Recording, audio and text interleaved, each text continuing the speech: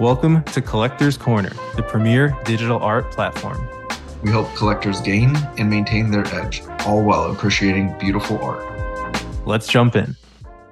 Hello, everybody. Welcome to another episode of Collector's Corner. My name is P, and today we have a special episode of Creator's Corner. We're talking about an upcoming release. Artist Corner. There's a lot going on in this episode, but I am here with the fantastic artist Andreas Gysin, and he has an exhibition coming up, the first solo exhibition from Verse, starting on June 27th and going for at least a couple weeks. I know at least until July 6th, but we can get into all the details of how long it'll be lasting in a second. But it's a solo exhibition, but you work with your partner Sidi, Vanetti. And welcome, Andreas. How are you today? Hello, and thank you very much for having me here. And I'm really good. The day is slowly ending here in south of Switzerland, and I'm glad to finish it like this. And we were talking beforehand. Andreas is from the Italian part of Switzerland. And one of the great things about this job is I get to learn new things all day. I knew there was a French and a German side. I knew much less about the Italian side. So, folks, there's an Italian side of Switzerland as well. Smaller, but just as creative and powerful, in my opinion, as we will see here with Andreas. We don't have a ton of time. There's so much that I want to talk to you about. So I want to just go ahead and jump in. And I wanted to start because you're not new to the Web3 scene. This is not your first artwork released, but you use a really interesting name. And I'm just going to share my screen for a second. This is on Andreas is Twitter. Oh, there we go. Should have loaded by now. And can you tell us, where did your artist name come from? This is not really my artist name. It's the name of the domain I registered in 2001, I believe, to show my online experiments. So I needed a name for my page, not a commercial page, just a page where I could put some interactive real-time experiments that would run in the browser.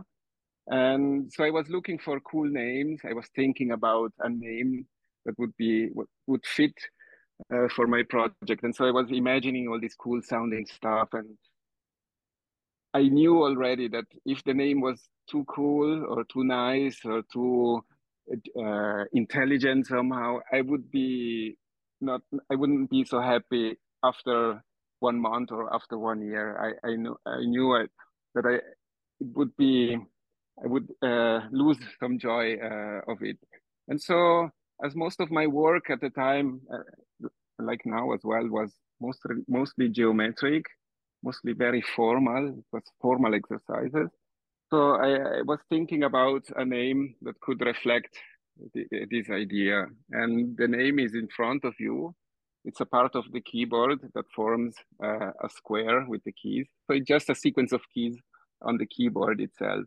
And I chose this area of the keyboard, this specific place. First of all, because it's a nice 3x3 square or rhombus, if you want. But it's also one of the few places that doesn't change if you overlap several of the international keyboards. So this is the area that doesn't change. All the keys around this zone usually change. The French keyboard, the German one, the Italian one, the Swiss one, and all, the American one, they all change places of the keys, but this central area doesn't change. And so I thought this would be a good fit for my website. But then there is this problem if you have to spell this name on a phone call or just to spell it to somebody, it's usually a very awkward experience. No, that makes sense. And this is a fantastic. I knew there was something interesting behind it, so I'm glad I asked you. And now that you mention it, I see it. And now it'll be much easier for me to search for your works, which I do. We found your work. I'll show real quick on FX Hash, and I remember thinking, oh, this is such cool stuff. Towers, device, and especially this new one, Smooth Steps. I love that. But before we get to all the stuff on the screen, I wanted to just quickly mention the show coming up. I also want to thank the Materialized team for sponsoring because I mean, I'm super excited to talk to you. So it's Andreas, Gysin, Sidi, Vanetti. The show is called Materialized. It is on view the 27th of June to the 1st of July of this year. The opening event, 6 p.m. London time, 27th of June. Here is the address. Here is more information on that shown here on the screen. I won't read through all that. And you're right, is my mistake. There's the last thing that is releasing, I believe, is on July 6th. So that's where the July 6th came from for me. But the exhibition itself ends on July 1st. But I wanted to stop the screen share. We'll come back to it and show off some of your awesome works. But I wanted to just talk about you a little bit. How long has art and technology been a part of your life, and when did you transition into Web3? Um, a good question, and especially good because art and technology, I think technology came even before. As a kid, I had this kind of a rich uncle, and once he came home and he brought me a keyboard of a computer, and then attached after the keyboard would be the actual computer. And so he just brought this into the house, and it was an IBM PC. It was very expensive for the time. So, and it wasn't a toy. Also, it really wasn't a toy. So when you just turned on this machine, you would get this like prompt with the cursor blinking after a few minutes. And that was it. So you had to start to type something to get to list the files and to execute programs. But also there wasn't so much that you could do with this machine. You had to find the programs, and at a certain point, you also could write your own. And that's more or less when I started to play around with technology. I got super interested in this machine, and kind of never stopped with this. And I think this also brought me at a certain point into the studies. With I studied graphic design. I was attracted to form and things happening on screen, and that's also where, by the way, I met Sidi. We were both students at the same school, and so there wasn't much of art in my life. This came after we finished school, after we started a professional career as graphic designer. So it happened in between a design and art contest. I was working on a project for Nokia. It's still at school. So Nokia came to the school and asked students for some ideas to for some project. And there I had this a kind of strange idea that didn't make it really to the final project, but I thought the idea is maybe worth to explore more. And then in a second moment, I found an artistic context, a festival in this case, where this sort of idea was very welcome. And that was the first step into this world. So from an idea which stemmed from a very concrete, very practical design project, but this idea found a way into a more artistic uh, context, and there this idea could live on. And finally, this idea was also chosen in this festival and produced. And so I had an installation running. And yeah, then I started to work on useless things like this. And it was really, it was a nice experience. But in the same time, the design work has also some of these features. If you work on a project which has a client, you have a certain methodology, a certain way of thinking around this project, and in a certain way, these two things, these art projects and the design projects, they're not so far away. There is very little difference in the way I work on them, not necessarily in the output, but the way you work on a project like this, it's basically the same, at least in my mind. Maybe from the outside it looks a little bit No, different. that's awesome, and it's great to be able to flex the same muscles for different uses. And are you still working in design, or are you now a full-time artist? Um, I have some projects, and also as I focused a little bit more on the experimental, let's say, area of my work. And this also had a repercussion on the kind of client work I get. So it's a bit less pragmatic work, and possible or eventual or future clients see the work I do in the artistic domain, and they think that this kind of project, that this kind of ideas could also work for them. So now I get selected by clients because of the experimental or the artistic work. So it's still going on. It merged even more than before. More before it was a little bit more separated. Now it's kind of coming together into the same uh, globe, let's say. So, but this is not new in history of design, especially some of the designers I admire from the past. They had foods in many shoes. So they were artists, they were designers, they were several things. So I don't think it's necessarily a division or an exclusive choice one does. Keep going on in domains that are related to image, that are related to thinking about a project. And so, yeah, I'm still doing it. Yeah, absolutely. And I think there's probably a lot of crossover. Like the work that you do in design helps with your artistic practice and vice versa, exactly as you're describing. And how long have you been working with Sidi? I know you work together, you and Sidi. But when did you really start like a full-time collaboration as a artist duo? I know you probably do some stuff by yourself too, but I'm curious, has that been from the beginning or did that emerge later on?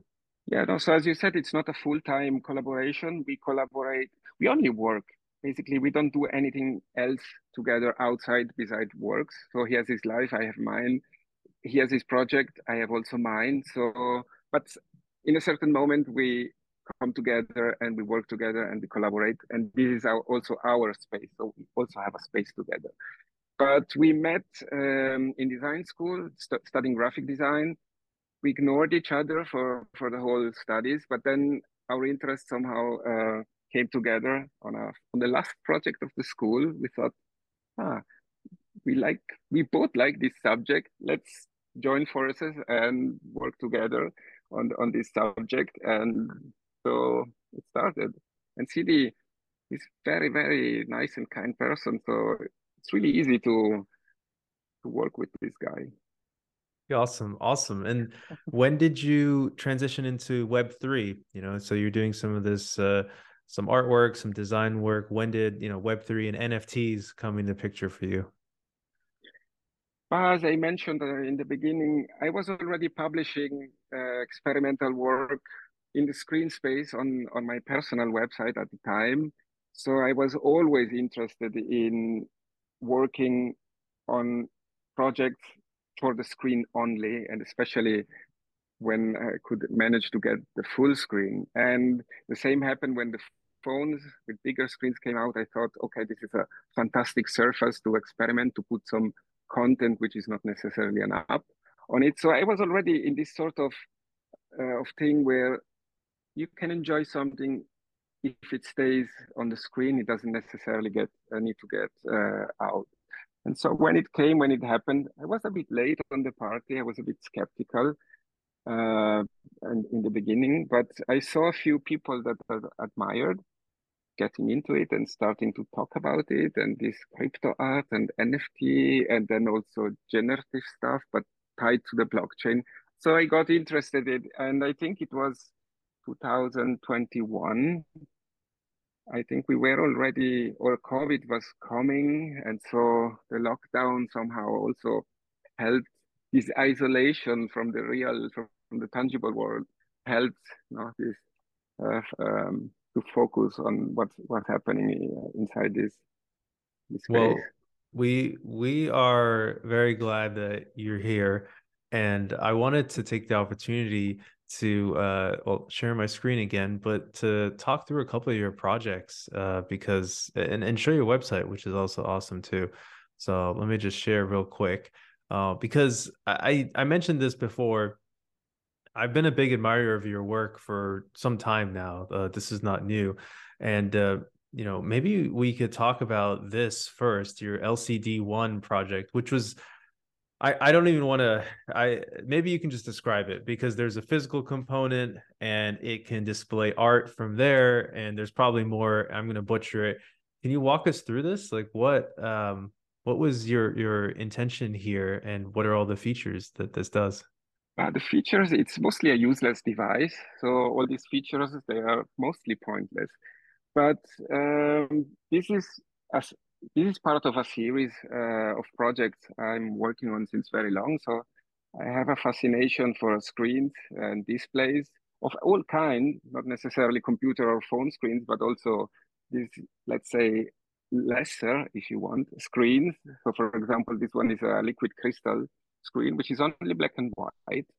And I found this display somewhere online. I heard about it. I think a console was coming out a few years ago, and the guys developing it, they posted a screenshot of this screen. It was really a early work in progress thought, and they gave the brand of this liquid crystal display made by Sharp, and it's called Memory Display, which is also a super nice name.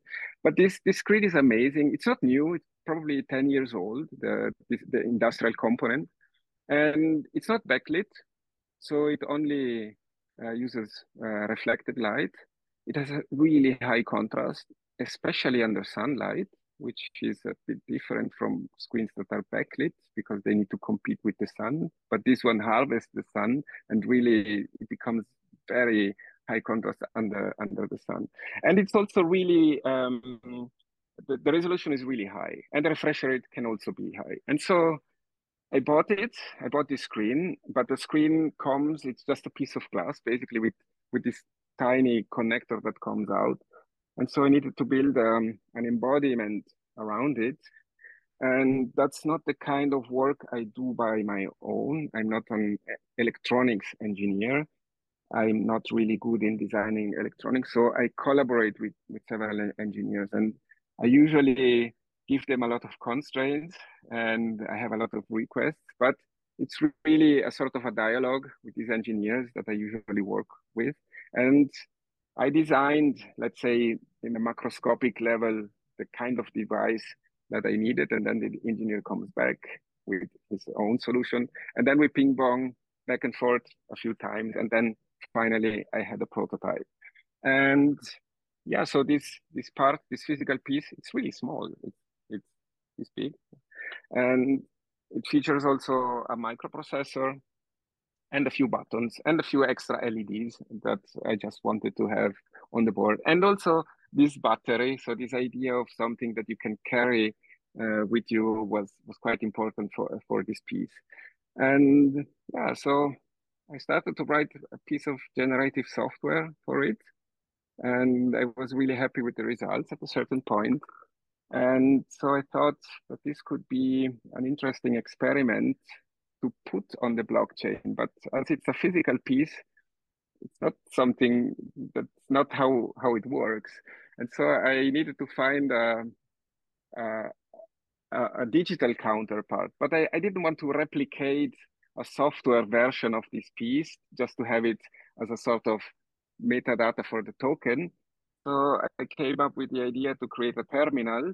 So this is a piece of software that doesn't do anything on its own, it just sits there, but it comes to life as soon as you connect the physical piece to this software terminal, and you can do this through the browser. And when this happens, the physical piece can stream the data. So what you see on the screen, it can stream it to the serial port, which is kind of a miracle that this is still allowed on browsers, but it is on some browsers at least. And this data is then displayed on a screen in real time. And this allows also, for example, so this small device can stream its content to much bigger screen. It can even be projected. And there is also an extra step that happens. So there is a small difference. I wanted it not to be the exact same difference. So there is color that gets added to the equation. So the output if you stream it through the computer, it becomes colorful. There we go. So here's an example of that, right? This is not, you can then save the output. This is just a text file, but you can save the output as text if you really want to. And so, and I designed the package.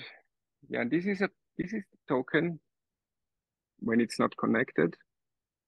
Yeah, this is super cool. And it's a good foreshadowing as we're going to talk about Materialized, how you have physical elements as well to not, I'm sure not all of your work, but certainly some of this. And how was that for you to dive into the physical part, having to create something like that as well? It's an exhausting work because you make choices, and these choices, they become a product, and it costs a lot of money to produce something like this, and a lot of time, and a lot of, if you make it wrong, a lot of waste is produced. So you have these pieces, and if they're broken, there's not much else you can do besides probably throwing them away. So there is also certain responsibility, and that's also why the number is quite reduced. It's 32 pieces plus one. So there is a special edition and a few spare pieces in case. And so it's already quite a big series to produce, but still it's not a mass product. And there are a few collectors that claimed it, and so I had to ship it all around the globe.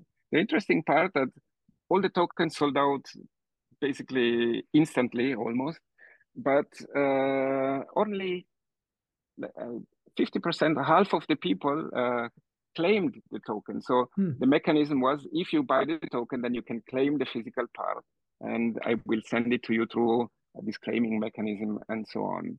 And here, exactly in this list, you can see the ones that have been claimed and the ones that have not. And yeah, it's more or less half. Huh. Interesting. Yeah, I guess that goes a little bit into our NFT, our Web3 world, how people do things. And I remember seeing when this came out. It's brilliant, honestly. It still has like a really, really good price. Only one of them for sale, which is really impressive. And I remember thinking, this is so cool. Like this is one of the coolest things that I've seen. So I'm not surprised it sold out quickly. Like really cool. And I could probably talk to you for a whole episode about this, but I'll move on because I want to show some of your other artwork and obviously get to Materialized. But it just shows that I wanted everybody listening to see the creativity you're bringing here. And you're bringing a new dimension. I mean, you're the first artist that I know, and I'm sure there's some others, but you're the first one that I know of that's really working with screens in this way and thinking about how to incorporate the screen into the art. And that obviously, I'm sure, goes back to a lot of your background, Nokia, cell phones, all that kind of stuff. Um, and I wanted to showcase just some of your other work. I first discovered you on FX Hash, and you're obviously making generative art here. And all of your works, as far as I can tell, contain motion in them. So you have to actually run it to fully appreciate it. Beautiful works here. I'm curious, what was why did you decide to hop in? Was it just to experiment? And maybe you can talk us through. You have a lot of work between FX Hash, Feral File, Super Rare, Known Origin. You've done a lot. Maybe you can draw the thread from where you started in terms of your artistic journey with Web3 art and how you built on that through these various pieces to get to what you're working on now with Materialized, or what you're about to release now with Materialized. Yeah, so as I said before, I started because it was happening in front of my eyes, and I also wanted to try something. And as most of my work and also my work with Sidi, it's a kind of work or a kind of project that usually starts from a sort of constraint. So there is some device that we want to try out, and this device has a lot of limitations. Maybe it's small, maybe it's big, maybe it's slow, or maybe it has just one color. And so this is usually an entry point for most of our projects. So there is an aspect of some device, of something that we consider that is limited, and that's where we start. And so when I wanted to start with a Web3 project with some NFT, then this constraint doesn't exist so much anymore because you have just a screen and you can start to display whatever you want. You can do a drawing, you can take a picture, you can shot a small movie or do a 3D animation or some generative stuff. So the screen itself doesn't have many limitations. Whatever idea you have, you can just display. And so I needed to build some kind of rule, at least for the beginning, to get started in this space. And so I told myself, okay, I want for now I just limit myself to text. I'm going just to use text as a limitation, and then everything is much simpler because the screen doesn't have such a high resolution anymore because you can only put characters. You don't have pixels anymore. I didn't want to work so much with color because the characters already have interesting aspects. And so this was more or less the starting point. I told myself, let's start with text. Let's start with ASCII art. But I was working with ASCII art since several years in the past. So it was also kind of a natural way to explore this even further. And I was also curious if the audience would be ready, would be interested in this sort of visual output. I didn't know about DevBeef yet, so this even about Autoglyph. So these are two, let's say, text projects, but I wasn't aware of them yet. So I just started with this. And when I started in 2021, there were a few platforms available.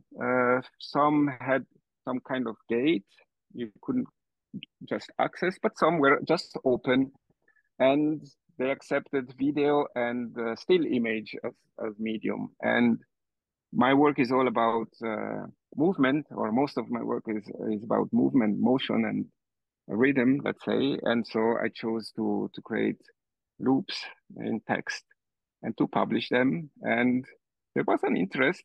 I was kind of surprised. People were amazed, apparently, by these pieces. And so I started to explore all the platforms that were around. I didn't know them, so I wanted to publish something on each. And for some, you had to go through some process to get admitted. And some didn't take me. So I was a bit discouraged. I said, I cannot publish on this platform. I will miss all this audience. But it went quite well. And then came Feral File. They invited me for this exhibition. This is exactly the piece you show here. And this is the first time, I think, I'm not so sure, but probably that I could release a real-time piece. And real-time means that it's not a loop. It goes on forever. And the most important aspect for me, it can adapt to any screen size or to any aspect ratio. So you can fill the whole area. You have a vertical screen, it would work. You have a small phone, it would work. You have a normal computer or laptop screen, and you will have always a full screen experience. And so that's, I think, one of the first where I could publish this kind of work. And finally, I think it was during this period or maybe slightly before, also Hiket Nang, this strange beast was presented, and I could publish several work on Hiket Nang as well. And they were crazy enough to allow any sort of uh, file formats. They would even accept PDF files, or like in this case here, SVG files. So SVG are vector files, but SVG files can also run code if it's embedded correctly into it. So they would allow, you could just throw a piece of code to Hikitnang and they would display it. So this was quite an amazing discovery. Yeah, these may be some of your Hiket Nunk file. Oh, wow. I haven't seen this one before. Man, you have so much that's so diverse. Still looping, like you mentioned, but it's really, really cool stuff that you have here. You must have been making art nonstop to have so much of this coming out. This is really cool. We won't scroll through all of these. I wanted to just showcase some of them. But you're also on super rare. I'm curious, when did you decide to go the super rare route? And what were you building upon for that? Well, tech start, as you can see, this was my initial constraint, and I got a little bit less rigid. So I broke out of this initial rule I gave myself at a certain point. Uh, but this was one of the closed platforms, so I wanted to try it as well and see if it would make a difference or not, if it could reach a different audience. And at the time, at least a few years ago, there were people that collected only on this platform, for example, or only this one and a few others. They wouldn't go outside of this zone. So it was interesting to be able to interact with different areas and different collectors as well. Yeah, that makes sense. And so you decided to break your rule about just character art. Which work was it where you first said, "Okay, let me try something different now"? I don't remember exactly. Uh, But maybe okay, no worries, because I there's one that I've been wanting to talk about. I think this is one of your more recent ones. Yeah, just February this year. Smooth Steps. This is no longer characters, but I think also brilliant. Maybe you could talk to us about this one. This came out on FX Hash. What was the evolution? I'm gonna go with this one here. I like this. What were you trying to work on this time, and what was the new constraint? But first of all, there are still ASCII characters hidden in this project. So even if they are quite broken and chopped up, and there are a few examples where you will eventually recognize a few letters from the alphabet in a here you can see a few numbers 434. Mm-hmm. And so I wanted to explore this feeling of depth, and this I wanted always to give a sort of haptic feeling to the project. But I very rarely or almost never, there are a few exceptions, but I almost never work in 3 dimensions, maybe because of my graphic design 2 dimensional background, if you want. And so this is also not a 3D project, even if it looks slightly 3D. So I found this aspect. I wanted to explore this aspect of giving a sense of depth of something which you want almost to touch, but without going the full 3D route. And so, yeah, this is it. And smooth steps, this is tongue in cheek somehow for those who know how to program shaders. So in shader, there is a smooth step function. It's the name of a function, and it's one of the functions I use heavily in this project. So Got it. Awesome. Awesome. Well, oh man, I gotta get you back sometime. Whoops. That's just a habit of always clicking there. I gotta get you back sometime so we can talk through all of your works. There's so many and they're so cool. I actually gotta make sure I collect some first before I start talking about it more. But let's switch gears and talk about Materialized. So I'm gonna pull up the screen here to show the verse page with it. But with Materialized, um, what what was the art? How did you come up with the concept, and what new constraints were you trying to work with, or what new artistic intent were you trying to build on? we didn't come up with the concept. Layla came up with the concept. So she invited me first after she saw, we met in Paris exactly 1 year ago, or almost exactly 1 year ago.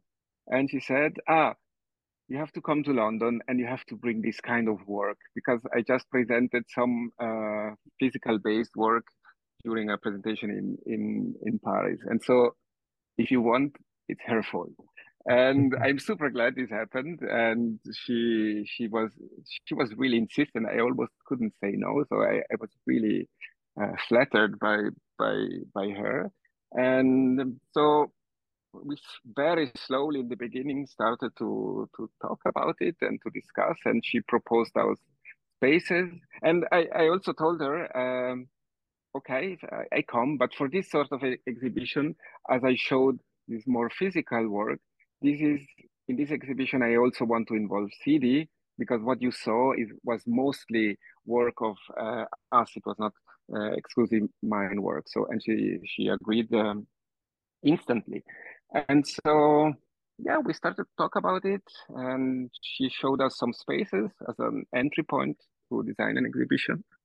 And it was always we already had a problem because the space she showed us as a first choice almost was huge, and a huge space is not is great of course, but it's also it's very difficult to solve because you kind of have to fill it with something, otherwise it will be empty.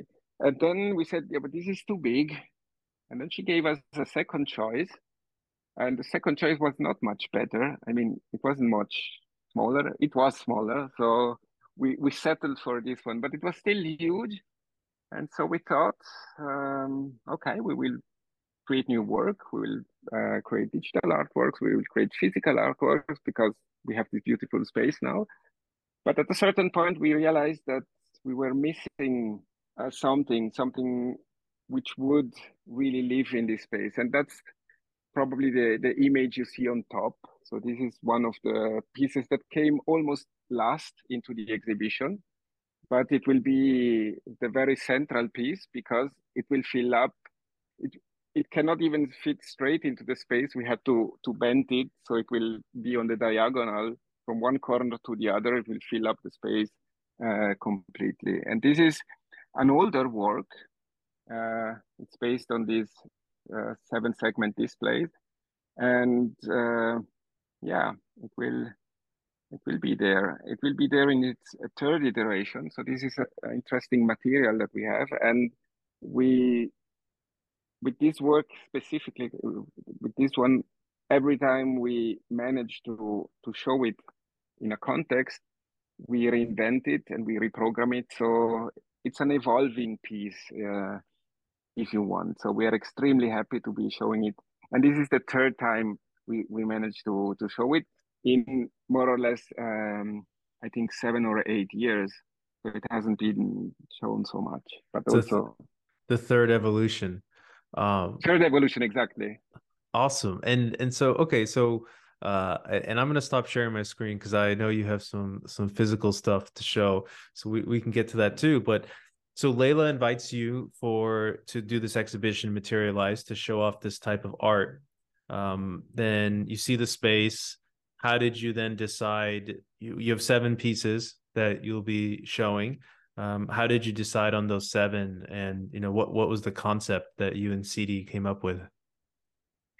But the concept, this was also at the entry point because of Leila. She saw these physical pieces that we presented, and she said, "You put this physical stuff in this exhibition." But also, Beth comes from more crypto, from more Web3 background. So she asked, but can you do something also for Web3? Can you do something which also exists in this area? And so we started to think, and we came up with ideas. And then these ideas from purely dematerialized, if you want, from purely screen projects came back into the physical world. And so we started to thinking about all these pieces that are a little bit different from what was the current, let's say, Web3 space where there is not much. There are, of course, a lot of physical works, but not so many as the completely virtualized, completely image movie or anything else. So we wanted to really push this aspect of physical pieces inside this space. And there will be, you said it, 7 works. Only one is purely digital, even if we are going to show a print of this piece. It's not even a static piece, but we thought, okay, for this piece, we can produce a static image. So even a static image is a physical piece at a certain point. Okay, so now the name Materialized makes a whole lot more sense. That they use I should have figured that out before, but that makes a ton of sense. And of the 7 works, are all of them also going to have an NFT component? Whether that's for no, not all of them will be NFTs. So some are only physical. Exactly. So, but we already talked a little bit about the first piece, which is this older piece, and this will continue to exist in this form. So it will not become an NFT. We have a second work, which is also a remix. We were waiting for something to happen in an English-speaking country for this piece. It's based on words, and it also runs on a mechanical display. In this case, it's a display made for train stations, and it's called Six Letters, but the original title is Italian. It's called Sei Lettere, and it's just six split flap elements. I can show it here. Yeah, please. This is a split flap element, and it's a really beautiful electromechanical piece. It's beautifully engineered. It's almost a fetish object, and this was made for the Swiss railway train stations, and it displays information, of course, in a mechanical way. And I can turn by hand this motor, and that's why it's called split flap, because these blades they fall, and there's a whole alphabet and a bunch of numbers and a few symbols. And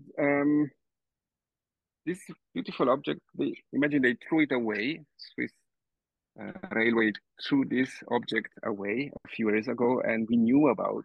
And so we managed to grab a few. But six letters, so it's six of these elements, six letters. And there is only about 4,000 six-letter words in Italian. There is more than double in English. And so, but we decided to select the most common one. So we come back to 3,500 words of six letter in English language. And so we display these words on the screen. And this is already kind of a beautiful thing, because seeing this thing move makes a lot of sound, and it's really a fascinating object. But just to display these words, this is not really a project. So the trick of the project, or the real content, is the sequence or the order in which these words are displayed. And this is the concept, let's say, of this project. And the order is not alphabetical. It's an order that is obtained to produce the least effort or the least use of these motors. And so, for example, if I want to go to the next letter, so let's say to P, so 1, 2, 3, three times you flap. But now if you want to go from P to N, you have to do the whole tour, because this cannot go backwards, it goes only forward. So going from O to P, it just takes 3 steps, but then from P to O, it takes a lot.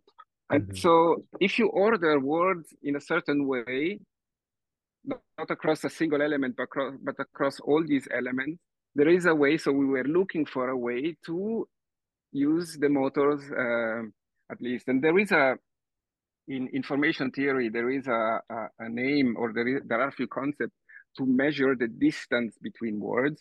So if you have words of the same length, you can measure the distance between words by counting the number of letters that need to change to get from one word to the other. So from cat to rat, for example, the distance is 1, because it just changed 1 letter.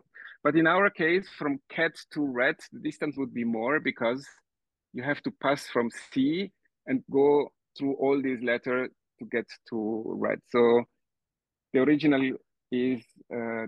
name to measuring this distance is called the Hamming distance. And this in this case, it's the Hamming split flap distance. And so that's how these words are ordered. And this is also just a physical piece, because it's also an evolution of an existing project. But we are so happy that we could finally translate this into English. And we also designed a new controller. So you drive these old things with something you have to plug in here. And we just managed to build a custom piece of electronics that will contain the whole software, and we'll also be able to run this piece. That's so cool, man. I got to tell you though, the NFT collectors are going to wish that they could make an NFT out of this. So maybe in the future you can. I have some ideas. You can throw in some ASCII, or no, you throw in whatever the Ethereum address is of the person who mints, and that somehow randomizes it, and then you get a random word in the NFT with that word. That's what one way to do about it. But that's amazing, and I think that I love how Verse and you are leaning into the mix of the digital and the physical. So that's two of the pieces that are going to be physical only, with the other five all be digital as well. And meaning, can collectors own the other five or one of the other five? Collectors can also own this one. This comes in an edition of five.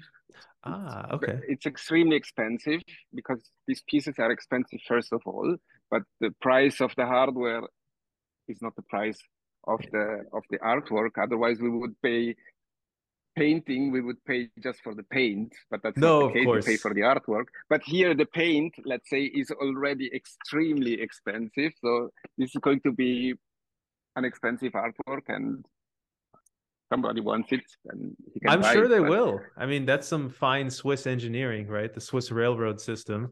So, you know, incredible. okay, awesome. And you have a few of the other ones. Oh, actually, I should ask you. So, how is that going to work? Are people going to be able to buy it online and then you ship it, or do they have to be in person for this?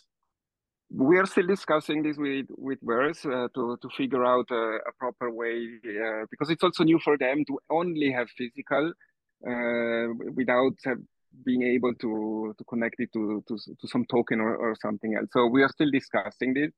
Also, we are not we don't have expectations about the sales of this one, so we don't have any parameters as well. So we're really in this last 2 weeks that we have, more or less, we are still figuring out a way to put this piece Well, or these two I pieces will tell you, since there's on only sale. five, people are gonna want it just because there's only, and it's cool, right? But then it's cool, it's scarce.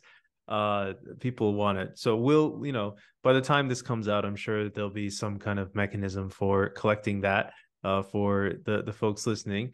And you have a few others in the shop here that you wanted to show. Maybe you can show us the other pieces that will be there. I think I got to tell you, I love this part.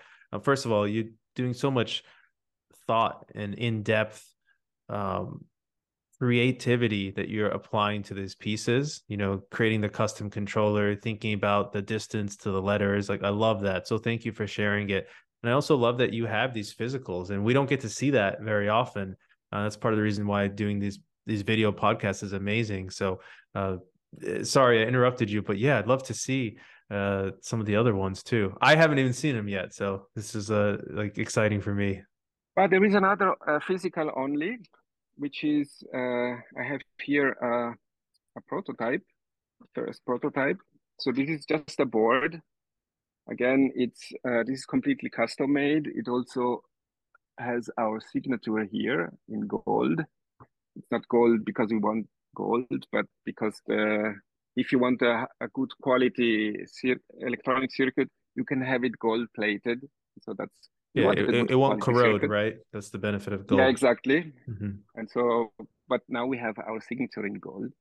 Uh, but it's a It's like a kind of a gold side effect. record. Exactly. And so this is just one single PCB comes out of PCB production factory. Here there is a microcontroller embedded here, and on the other side there are all these connectors. And why did we build this? But there's a story behind this piece. I was traveling in Shanghai in 2019, and I was living there for a while, for a few months. And so I visited these incredible electronic stores, electronic shops. These are five, six story floors of several stores of which are so dense and so full of parts. Most of these parts you could not figure out what they are for. And so I was scavenging this place and I was exploring it. And then I found several of these shops were selling LEDs and custom LEDs, special LEDs, old LEDs. And so I took several pictures in these shops, and then I sent them to Sidi. Sidi has a family, so he cannot really travel as freely as I can. And we decided to choose a few of these custom LEDs from this shop. And so I would go back the next day and ask if I could buy a bunch of 1,000 or a few thousand of these LEDs. And one piece on one special LED on which we settled is this one. So it's a interesting object because it has this cross in the center and it has these several pins. So I knew by the number of pins that something would happen with this cross. It's not just an on and off LED because it has too many pins to be just on and off. So something would probably happen inside this configuration of this segment. And so I bought a few thousands and I brought them back. And then we started to explore this piece and we turned them on. And the interesting part is if you turn it on, if you put the current on a few pins, it becomes green, one line, and the other one, the vertical line, becomes red.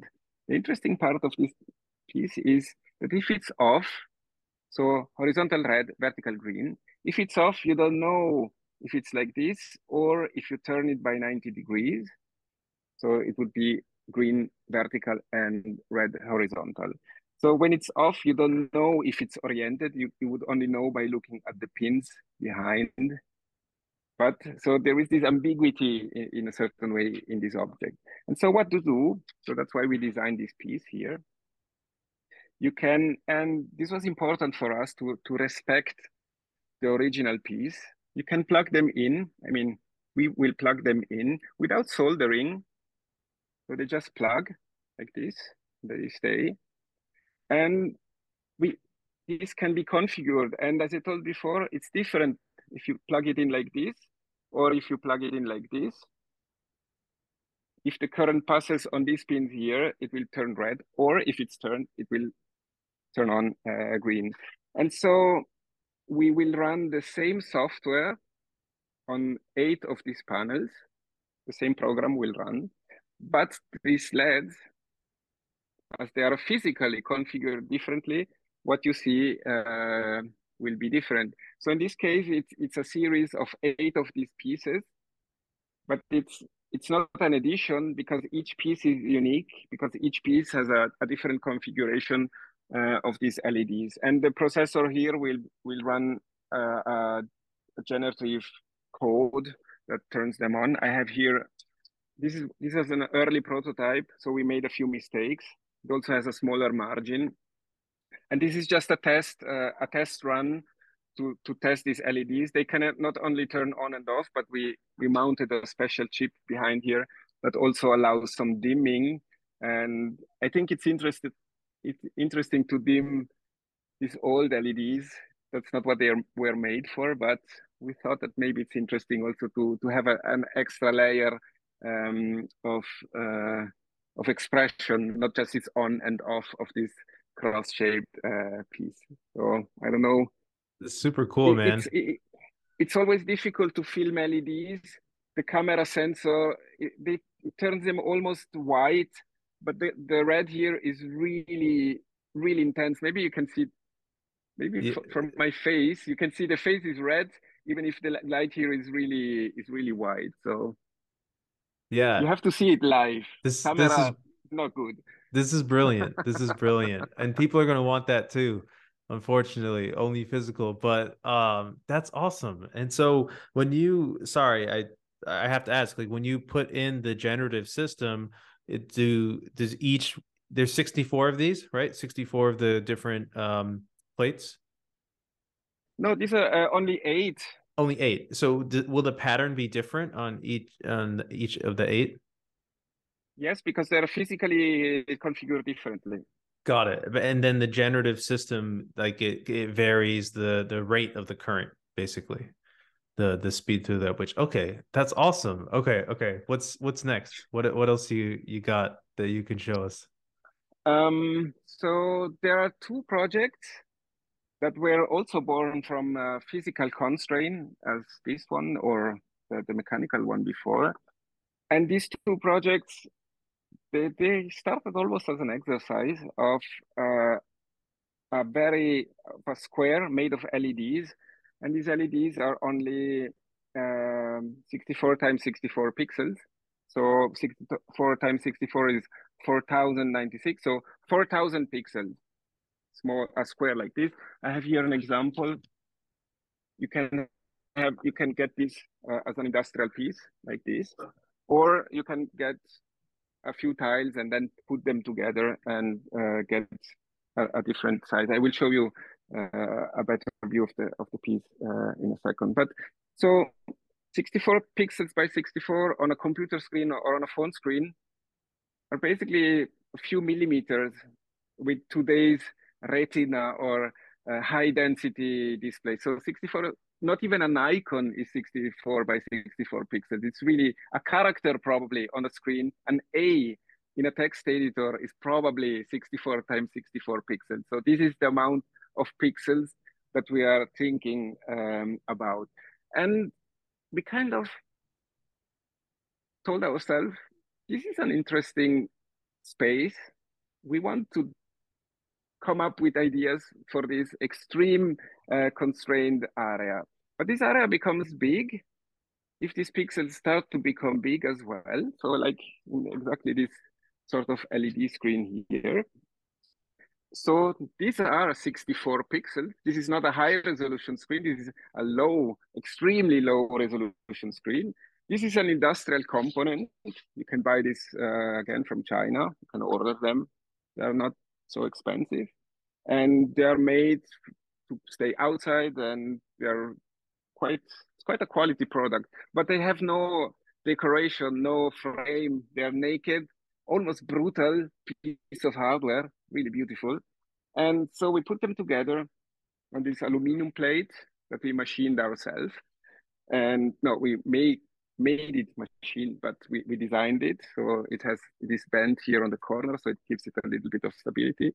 And yeah, so that's basically what we want. And here through this hole, you can see the custom controller. Again, it's a piece of hardware that drives these pieces. And so what we do is we have several of these screens, and we write a piece of software that runs on this limited space, and we burn it inside this chip that we also made. And it also has this golden signature, even if it's really small, because the chip is tiny. Maybe I can show you one if I find it. So here, this is the controller all alone.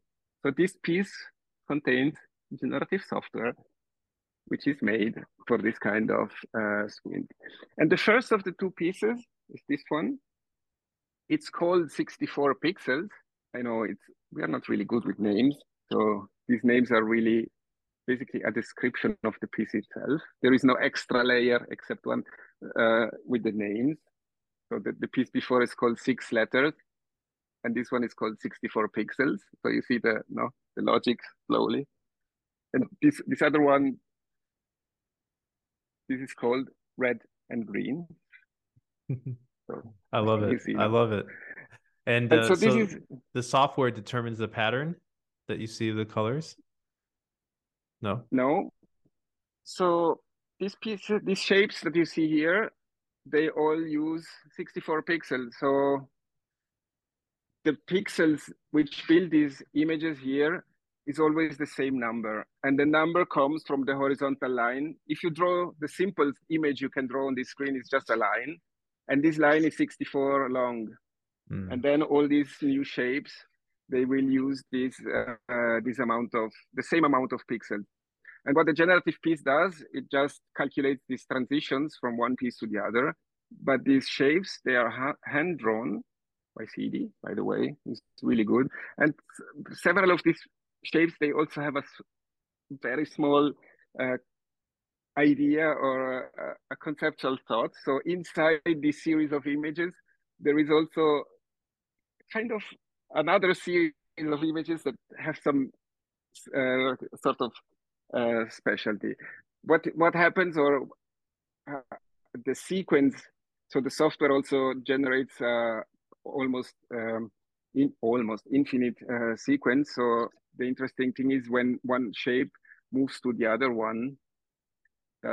So these kind of combinations and rotations and reflections, there are several, and it's going to be quite a long sequence. And so this exists in a quite limited edition because, again, production is heavy. We need to ship this stuff to London as well. So there Yeah, is a how limited many? Eight, edition. eight of these as well, or more than eight of Eight, this? so we have two series based on this kind of constraints of this small square of pixels. So this is one, and we have 8 physicals for this one and 8 for the other one. Although we are considering maybe a different approach, but so when this will be aired, the decision is taken. But now we are still considering a slightly different approach. And this idea, so the idea of this is to recycle a small amount of pixels to do drawing. It comes also in a digital form, and I have here a version that is made for the phone. So the NFT, the digital piece, comes and exists as a web app, or it can run in a browser. And I wrote a pixel renderer that does the same. And so, I can put them on the reflection of your face. Yeah, exactly. This is And so cool, so man. And this is if also I pulled it up. It's running this is on the Verse website too. I'll just show it super quickly here. The 64 that was a pixels. prototype still, and yeah, so this exists on two different platforms. I mean, even to program these two things, you need to program those in two different languages. But what doesn't change is the algorithm itself, and the idea which is behind this piece is the same, and it can translate to a different context as well. But the important thing about this piece that the idea originates from the constraints of this physical piece of this 64 by 64 pixels. So that's the idea. And the second piece, which is called recursive tiles, it also runs on the same construct with the same chip. But of course, the firmware, so the software that is inside, they didn't upload it yet on the website. I just This was not see it, there. but Do maybe you have this one in person as well? I have it just not the physical now because this is a prototype. I'm just running it, Got it. just running this one. But I have it. I have the version, the purely digital version on the phone as well. So maybe I can just show it here. And it's called recursive tile. And the idea here is to again just use this very limited amount of space. And this is a tile that uses itself to draw itself. So it's a tile which is made of the same tile, but in smaller versions. So the idea, the first step of a recursive system, or if you want, of a fractal. And this tile is also drawn in time, not only in space. And so you can see that the shape that you can see in these small parts are the same as the shape of the Mm. big part. I don't know if looking at this piece through the webcam on a phone is a good idea. I think it needs to be best experienced on a physical device or otherwise on a phone. But these are the two pieces that have this tangible part. But also, if you just like the idea and don't want some stuff in your house, some heavy stuff in your house, then you can just have the software part if you want. No, that's super cool. I love how you made both of those options.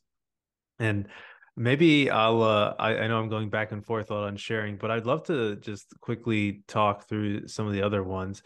So you mentioned Digits, which is the big installation that's going to be there, which is super cool. I'm jealous. I won't be able to see that one, but excited To for you. see and to hear, because this piece is very, very loud. Ah, I can show you just as a small break. yeah. I have here. This is a smaller version of this 7 segment digit. So you can see this is it's a metallic piece. Again, a beautiful unadorned industrial piece made to communicate numbers.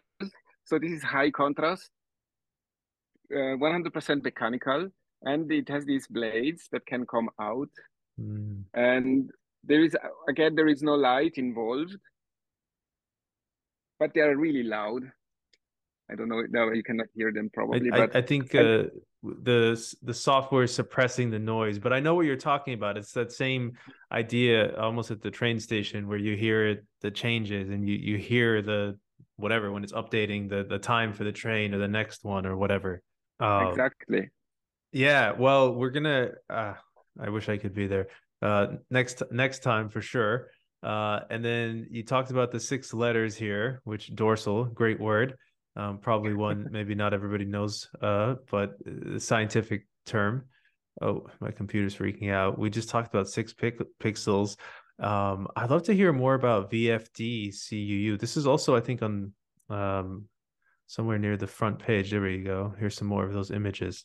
Yeah, so this is, as you can see from the date, this is a piece we built. It's one of the first time we built a physical piece that will run some custom software inside it. And it also existed in a very small edition. This is just an edition of three pieces. And so we wanted to bring this as well to celebrate a little bit this sort of beginning. It wasn't the very first, but it was the first that we really conceived as a piece and as a series and a small edition as well.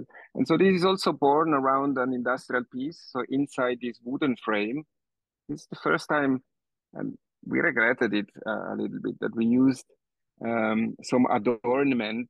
So we built a box around the object. Usually all our pieces are completely naked, completely bare bone, but this one has this wooden flavor because we imagine this piece, which is really tiny. We imagine it as a sort of a device, a sort of an object that you could put on your desk because it has this greenish light. It slightly flickers. It's not really invasive. It's not a punch in the face. It's a smooth object, a soft object, and we imagine it as a thing that you could put on the desktop. And sometimes when you don't want to look at the computer, you can just enjoy a little bit of kinetic art sitting there back into the corner. So that's why we gave him this a little bit more of a domestic and warm feeling. So that's why the wood. But the display itself, the name again, I'm sorry about the lack of creativity. It's No. VFD and it's a vacuum fluorescent display. So this is the kind of display technology that's used in this screen. It's a very interesting. It's with all the technologies. It's not liquid crystal. So these small matrices, they actually emit light, and this greenish light is typical of this technology. It's not a tint that is put on top. That's exactly how these displays work. And you would find these alphanumeric display usually in cash registers or in where a small text output is needed. And so Yeah, we like a old VCR or something like that. all VCR exactly this kind of greenish light, and those are really beautiful screens, and they are super long lasting. They have a very long lifespan, and yeah, so we programmed them with these text mode, text animations and text transitions. Again, it's a mix of patterns and movement, especially. So rhythm is always a very important component in our work. I would say it's more than a formal work. It's more than an image or a geometric work. It's mostly a sort of a choreography, I would say. Yeah, and I can see that. There's like a beat to it in which it changes the image. And it's yeah, I think we pick up on it beautifully as humans. And the last one I wanted to ask you about, actually we mentioned this on our podcast. that came out today because I think it's beautiful. I really like this one, and this one is seems to be leaning a little bit more into the 3D sensation that you used in Smooth Steps. Can you tell us about this one, Wayfinder? Yeah, so it's interesting that you mentioned 3D because of course it feels 3D. It has a feeling of this depth.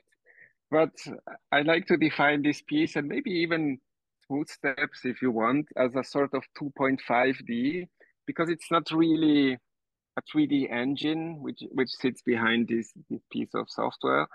It's the way of thinking about this piece. It's completely two-dimensional. So this is you have to imagine it like a stack of 2D shapes, one on top of the other or one behind the other. And when they go into the back, they fade out slowly. So this is why the whole way of thinking about these shapes that appear and that morph is two-dimensional. And then the result, because it's a stack, is of course 3D, but it's not really a 3D engine. And even the way of programming it is sort of 2D, but of course there is this depth factor.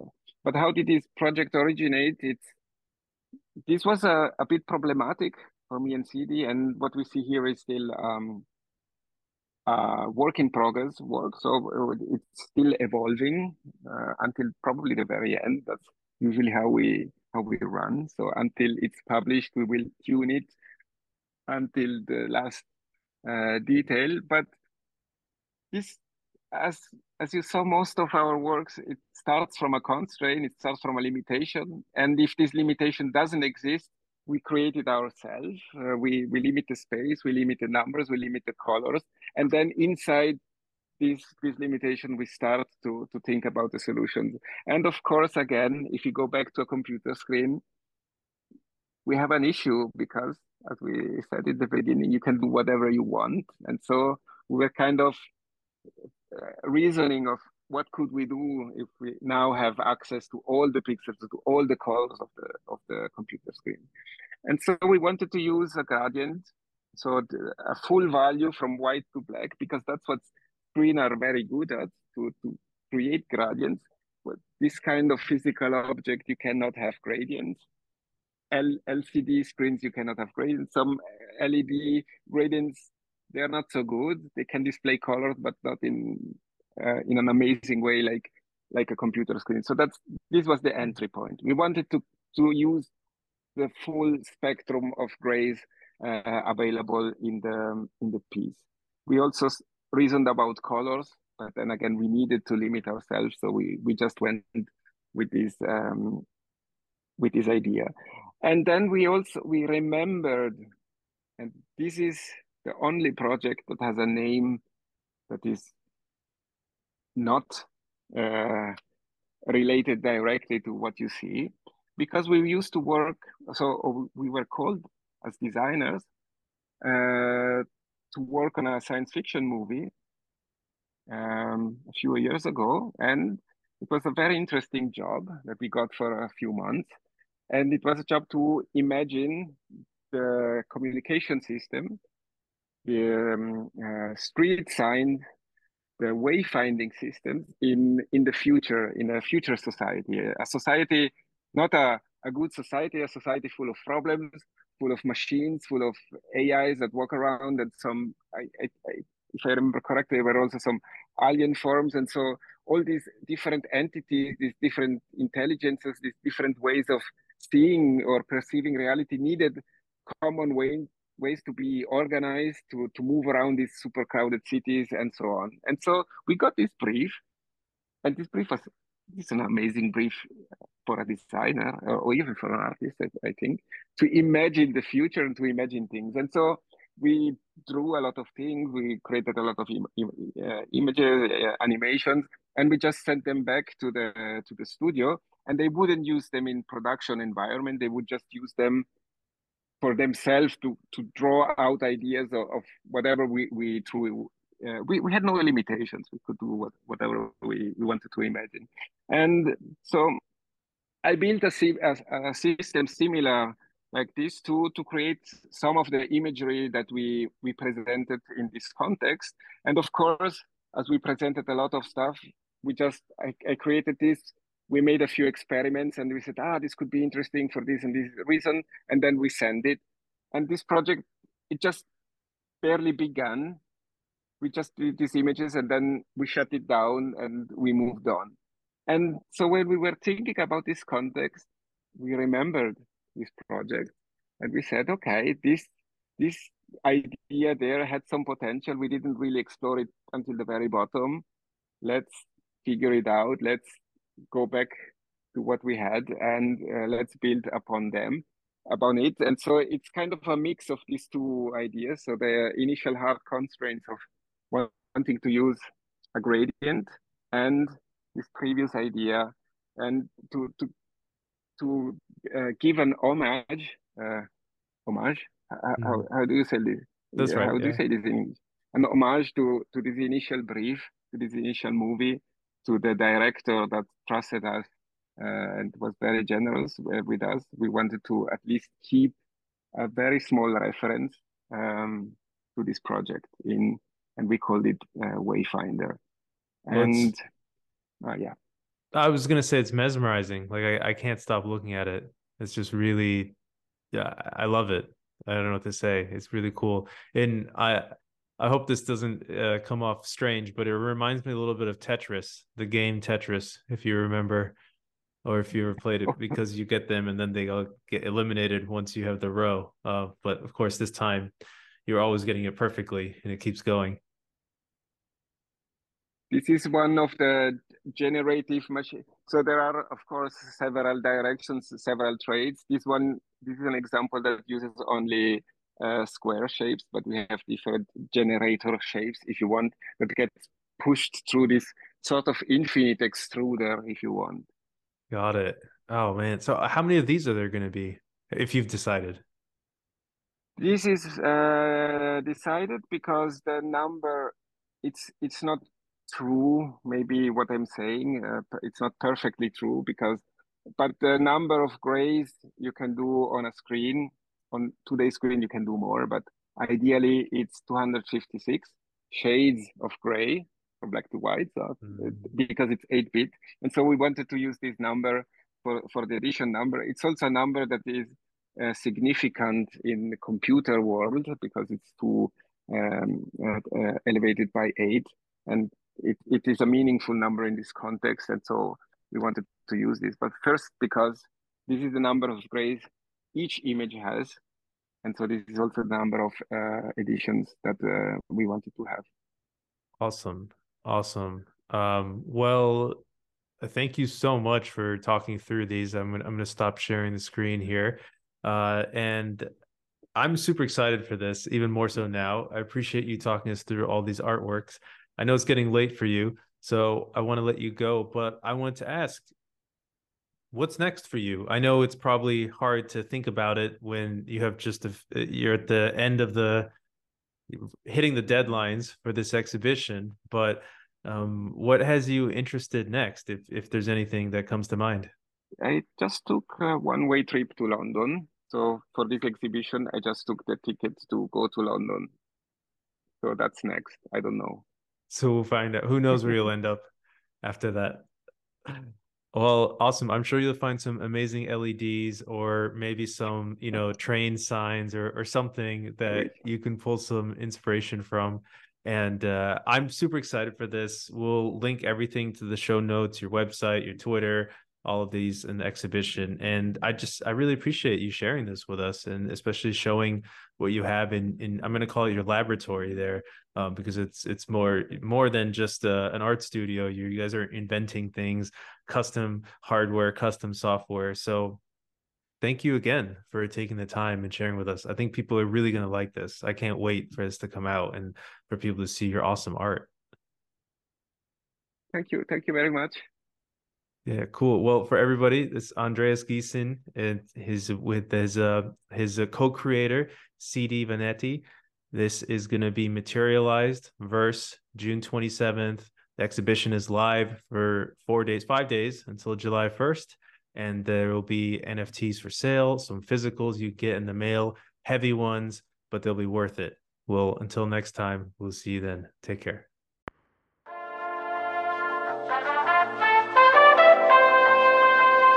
Thank you for tuning into Collector's Corner. We really appreciate you taking the time to listen. If you like this episode and want to help us out, please subscribe and leave us a review on your podcasting platform of choice, like Apple Podcasts and Spotify, and follow us on YouTube. Please also follow us on Twitter for announcements as we expand to other social and content platforms. Our Twitter handle is @collectors_XYZ. We'd also love to hear any feedback you have, so please comment or reach out. We're always striving to be more useful and get better so we can help you in your collecting journey. The Collector's Corner team and their guests are not registered investment advisors. All views expressed on this podcast are personal opinions and are not specific inducements to make particular investments or investment strategies and should not be relied upon for investment decisions. This show is solely for informational and entertainment purposes only. Before making any financial decisions, please consult a professional.